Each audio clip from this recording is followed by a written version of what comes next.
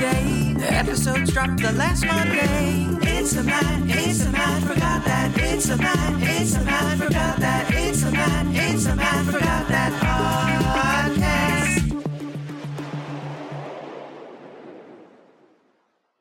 Welcome to the Matt Forgot That podcast, the place to recollect and reminisce. I'm your host, Matt Seroski, filmmaker, film fan. Each episode, I'm going to rewatch and review a movie or TV pilot that I've seen before, but don't quite remember.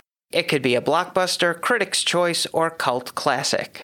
Everyone can join in on the fun. Follow me on Twitter, Instagram, and Facebook at Matt Seroski. You can subscribe to my YouTube page where I'll post videos and clips from the show. If you have any opinions on what I've reviewed or suggestions for the podcast, use the hashtag MattForgotThat on social. Before we start, I had planned on watching a different movie this episode, but I saw Ghostbusters Afterlife this week, which I generally enjoyed, and it made me want to watch a movie with Bill Murray, Harold Ramis, and that crew. But my thoughts. Ghostbusters Afterlife is a good addition to the canon of the franchise. It's a handing of the baton movie, and I'm hopeful that a whole new generation will watch and enjoy these films the way my friends and I have. Now, I know many people rag on the female Ghostbusters movie, and there are some criticisms to be had, but objectively, it's not a bad movie, folks. It just doesn't have that link to the originals that I think fans wanted. And just maybe people didn't like it for the fact that they believe Hollywood went woke by casting all women. The industry certainly does push for more inclusivity. Heavens to Betsy! But if that's the only reason you didn't like the movie, you might want to rethink what you're objecting to. Back to Afterlife. I thought it started out a little slow when establishing all the new characters, their relationships, and quirks. But once they discover the Ecto-1 and the history of the original Ghostbusters, it started to pick up a little steam. I imagine if they do sequels, they'll jumpstart the action a little quicker. They kinda made Egon Spengler out to be a bit of a douche, and even though they reconcile that in the end, he still kinda looks like a bit of a douche. I think the film receives mostly positive reviews for the ending. It was truly satisfying, and seeing the original Ghostbusters together was a nice touch. That's not a spoiler unless you've been under a rock. I do look forward to future installments in the series. On to the main attraction. Each review will end with a ranking out of 5 stars. 1 star is skip it, 2 stars watch at your own risk, 3 stars standard fare, 4 stars worth checking out, and 5 stars must see. Now, if I give a title 5 stars, it doesn't mean I'm comparing it to Casablanca or Jaws or Seinfeld. I rank titles based on other movies or TV series in that genre and at that time period. So let's jump into it. These are my ruminations and observations of the movie Stripes from 1981. It was directed by Ivan Reitman, who helmed Meatballs, Twins, Kindergarten Cop, Dave, Junior, and the aforementioned Ghostbusters. That's a pretty impressive list. The screenplay was co-written by Lee Blum, who scribed Private Parts and The Pink Panther. Whoa, don't get too excited. It's the Steve Martin version. Daniel Goldberg, known for Heavy Metal and Feds. And, of course, Harold Ramis, comedy icon of Meatballs, Caddyshack, Back to School, Ghostbusters, and Animal House. The cinematography was captured by Bill Butler, whose filmography includes Anaconda, Flipper, and Jaws. Apparently, he only works with animals. He was nominated for Best Cinematography at the 1976 Academy Awards for One Flew Over the Cuckoo's Nest. It was co-edited by Harry Keller, known for Stir Crazy and The Man Who Wasn't There, Ava Ruggiero, who worked on Heavy Metal and The Manitou, and Michael Luciano, who was nominated for a Best Film Editing Oscar for The Longest Yard, The Dirty Dozen, The Flight of the Phoenix, and Hush Hush, Sweet Charlotte. The score was composed by Elmer Bernstein, who wrote the music for True Grit, The Magnificent Seven, Birdman of Alcatraz, and won the Academy Award for Best Music, Original Music Score for Thoroughly Modern Millie. He had a 50-year career with over 250 credits. There's no soundtrack per se, but the soldiers do sing a couple of songs from the 50s and 60s on their marches. This is what I remember. I remember the stars of the movie. That's a good start. though I had forgotten many of the talented supporting cast, which I'll review in a bit. There was a scene where Bill Murray and Harold Ramis sneak out of the barracks at night and are met by two women. A jeep was involved. It's all very vague. As Bob Mortimer once said, my memories of this are a bit sketchy, like fingerprints on an abandoned handrail. I do remember the graduation ceremony pretty distinctly and look forward to seeing it again. Now, I'm heading off to watch the movie.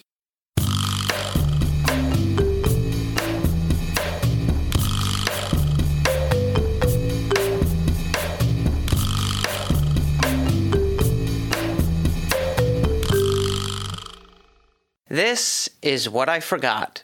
John Winger is a down-on-his-luck cab driver in New York City. He's just been bilked for a ride by young hooligans when he is hailed by a snobby, demanding woman, who he decides to have a little fun with. After she insults his station in life, he decides to abandon the cab and throw away the keys into the river, walking away from his job. Meanwhile, Russell Ziske is an English as a second language instructor, though it's his first time teaching the class. He comes to discover that the only words some of the adult students know are curses.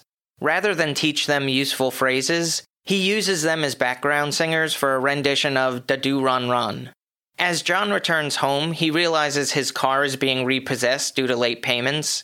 He tells his girlfriend Anita that he's quit his job and going to straighten out his life, but she counters that he's been saying that for 6 months now, and he still sleeps until noon, watches cartoons, and she no longer considers it cute. She wants to be with someone who grows, and breaks up with him before leaving. Russell visits John at his apartment. They drink beer and watch television when a commercial for the Army comes up and John comments, "This doesn't look bad." He mentions that he's always thought about joining and convinces Russell to come along with him to the recruitment office. John Winger is portrayed by Bill Murray, who starred in Ghostbusters, Groundhog Day, Caddyshack, and was nominated for an Oscar for Best Actor in a Leading Role for Lost in Translation. Russell Ziske is played by Harold Ramis, known for Ghostbusters, Groundhog Day, Baby Boom, and writer of Meatballs, Caddyshack, Back to School, and Analyze This. After they enlist into the Army, they meet military police officers Stella Hansen and Louise Cooper, who instructs new recruits where to go. They're played by PJ Soles, totally known for Halloween, Carrie, and Private Benjamin, and Sean Young of Blade Runner and Ace Ventura Pet Detective fame. John and Russell arrive to basic training at Fort Arnold. They meet Sergeant Hulka, who takes an immediate dislike to John when he makes a sarcastic comment and instructs him to do 50 push-ups. The drill sergeant has the unenviable task of shaping this merry band of slackers into fine United States soldiers. Will John and Russell turn their lives around, or go AWOL? Stripes is a lot funnier than I remember.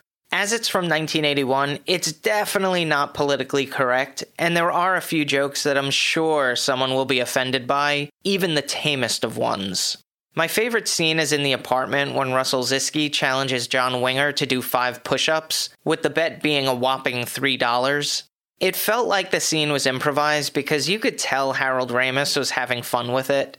As a side note, John says, "I'll be dead before I'm 30. I know this was the 80s, and people weren't taking great care of themselves, but Bill Murray has never looked under 30. I guarantee there are baby pictures where he has the same hairline. Speaking of, there's a scene where they shave all the new recruits' hair. There are certain sacrifices I would make for a part, but I'm never shaving off my hair. As long as I have it, I'm gonna cherish it." I have to mention some of the supporting cast because there are some solid actors in it. Judge Reinhold from Beverly Hills Cop, Fast Times at Ridgemont High, and Gremlins, John Larroquette of Night Court, Summer Rental, and Madhouse fame, and of course John Candy from Uncle Buck, The Great Outdoors, Planes, Trains, and Automobiles, and Spaceballs. He had many contributions to this film, but most notably, he was one of the only actors who knew the lyrics to Doo-Wah Diddy Diddy and taught it to the other actors for the marching scene. And by the way, how could I forget the Doo-Wah Diddy Diddy scene? I'm ashamed. The runtime is 1 hour 46 minutes. It had a budget of $10 million and grossed $85.3 million at the box office. It was nominated for nothing. It's still a hilarious movie, though. I'm not sure why it doesn't get talked about in the same breath as other 80s comedies, but I think the film holds its own. It does get a little slow in the third act, right after the graduation scene. It's entertaining, but it doesn't have the same amount of laughs as earlier. With all that being said, I give it 4 out of 5 stars. Add half a star if your favorite movie genre is comedy. Take off 1.5 stars if you've ever called for the cancellation of someone you didn't agree with. If you've seen Stripes and have opinions on the movie, let me know what you think using the hashtag #MattForgotThat. I'm going to end each podcast with clips that you might have forgotten. It could be movie trailers, music videos, commercials, or something completely random. Search for my YouTube page and there will be a playlist called Matt Forgot That Playback. Today I'm talking about Walk the Dinosaur. You heard that right. Walk the Dinosaur.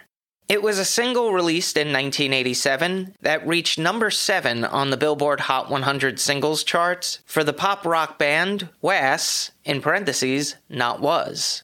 If you look at it, it's spelled was, not was, but actually spoken as was, with the first word rhyming with pass. That's why the not was is in parentheses. Always smart to name your band after something that needs to be explained.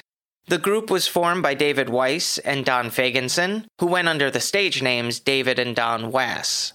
They released 2 previous albums, Was, Not Was, in 1981, and Born to Laugh at Tornadoes in 1983. But it wasn't until 1988's What Up Dog, which sounds oh so natural coming out of my mouth, that they had their breakthrough into the mainstream. They found that perfect balance between pop, rock, and funk on that album. Walk the Dinosaur is an incredibly catchy song. The bass line has a great groove and fits right in the pocket. As a trumpet player, I appreciate the brass accompaniment. I'm not going to say that the song was responsible for the resurgence and popularity of dinosaurs, but the novel Jurassic Park was released in 1990, and the television series Dinosaurs premiered in 1991.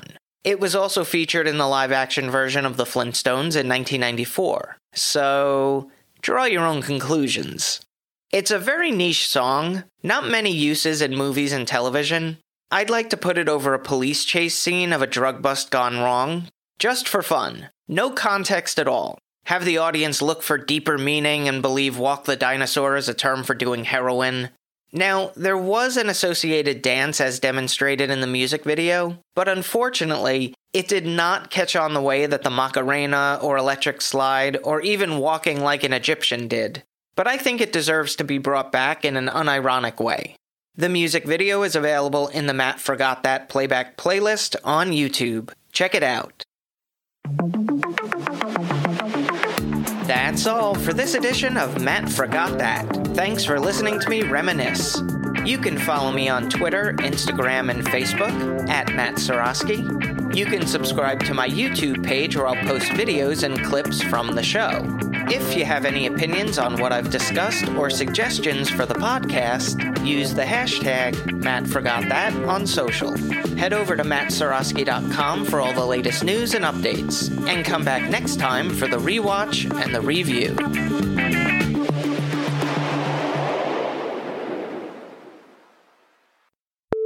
They kinda made Egon Spengler to be out to be of a bit... And, of course, John Candy. From Uncle Buck, The Great Outdoors, Trains, Planes, and... No, that's not the movie.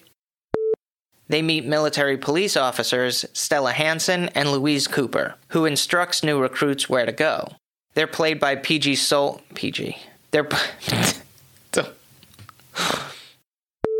Rather than teach them useful phrases, he uses them as background singers for a rendition of Do Run, Run, Run. How many runs was in there? And, of course, Harold Ramis, comedy icon of Meatballs, Caddyshack, Back to the Future. Nope, not him. As a trumpet player, I really appreciate the brass accompaniment. Did I just say that right? Have to play that back.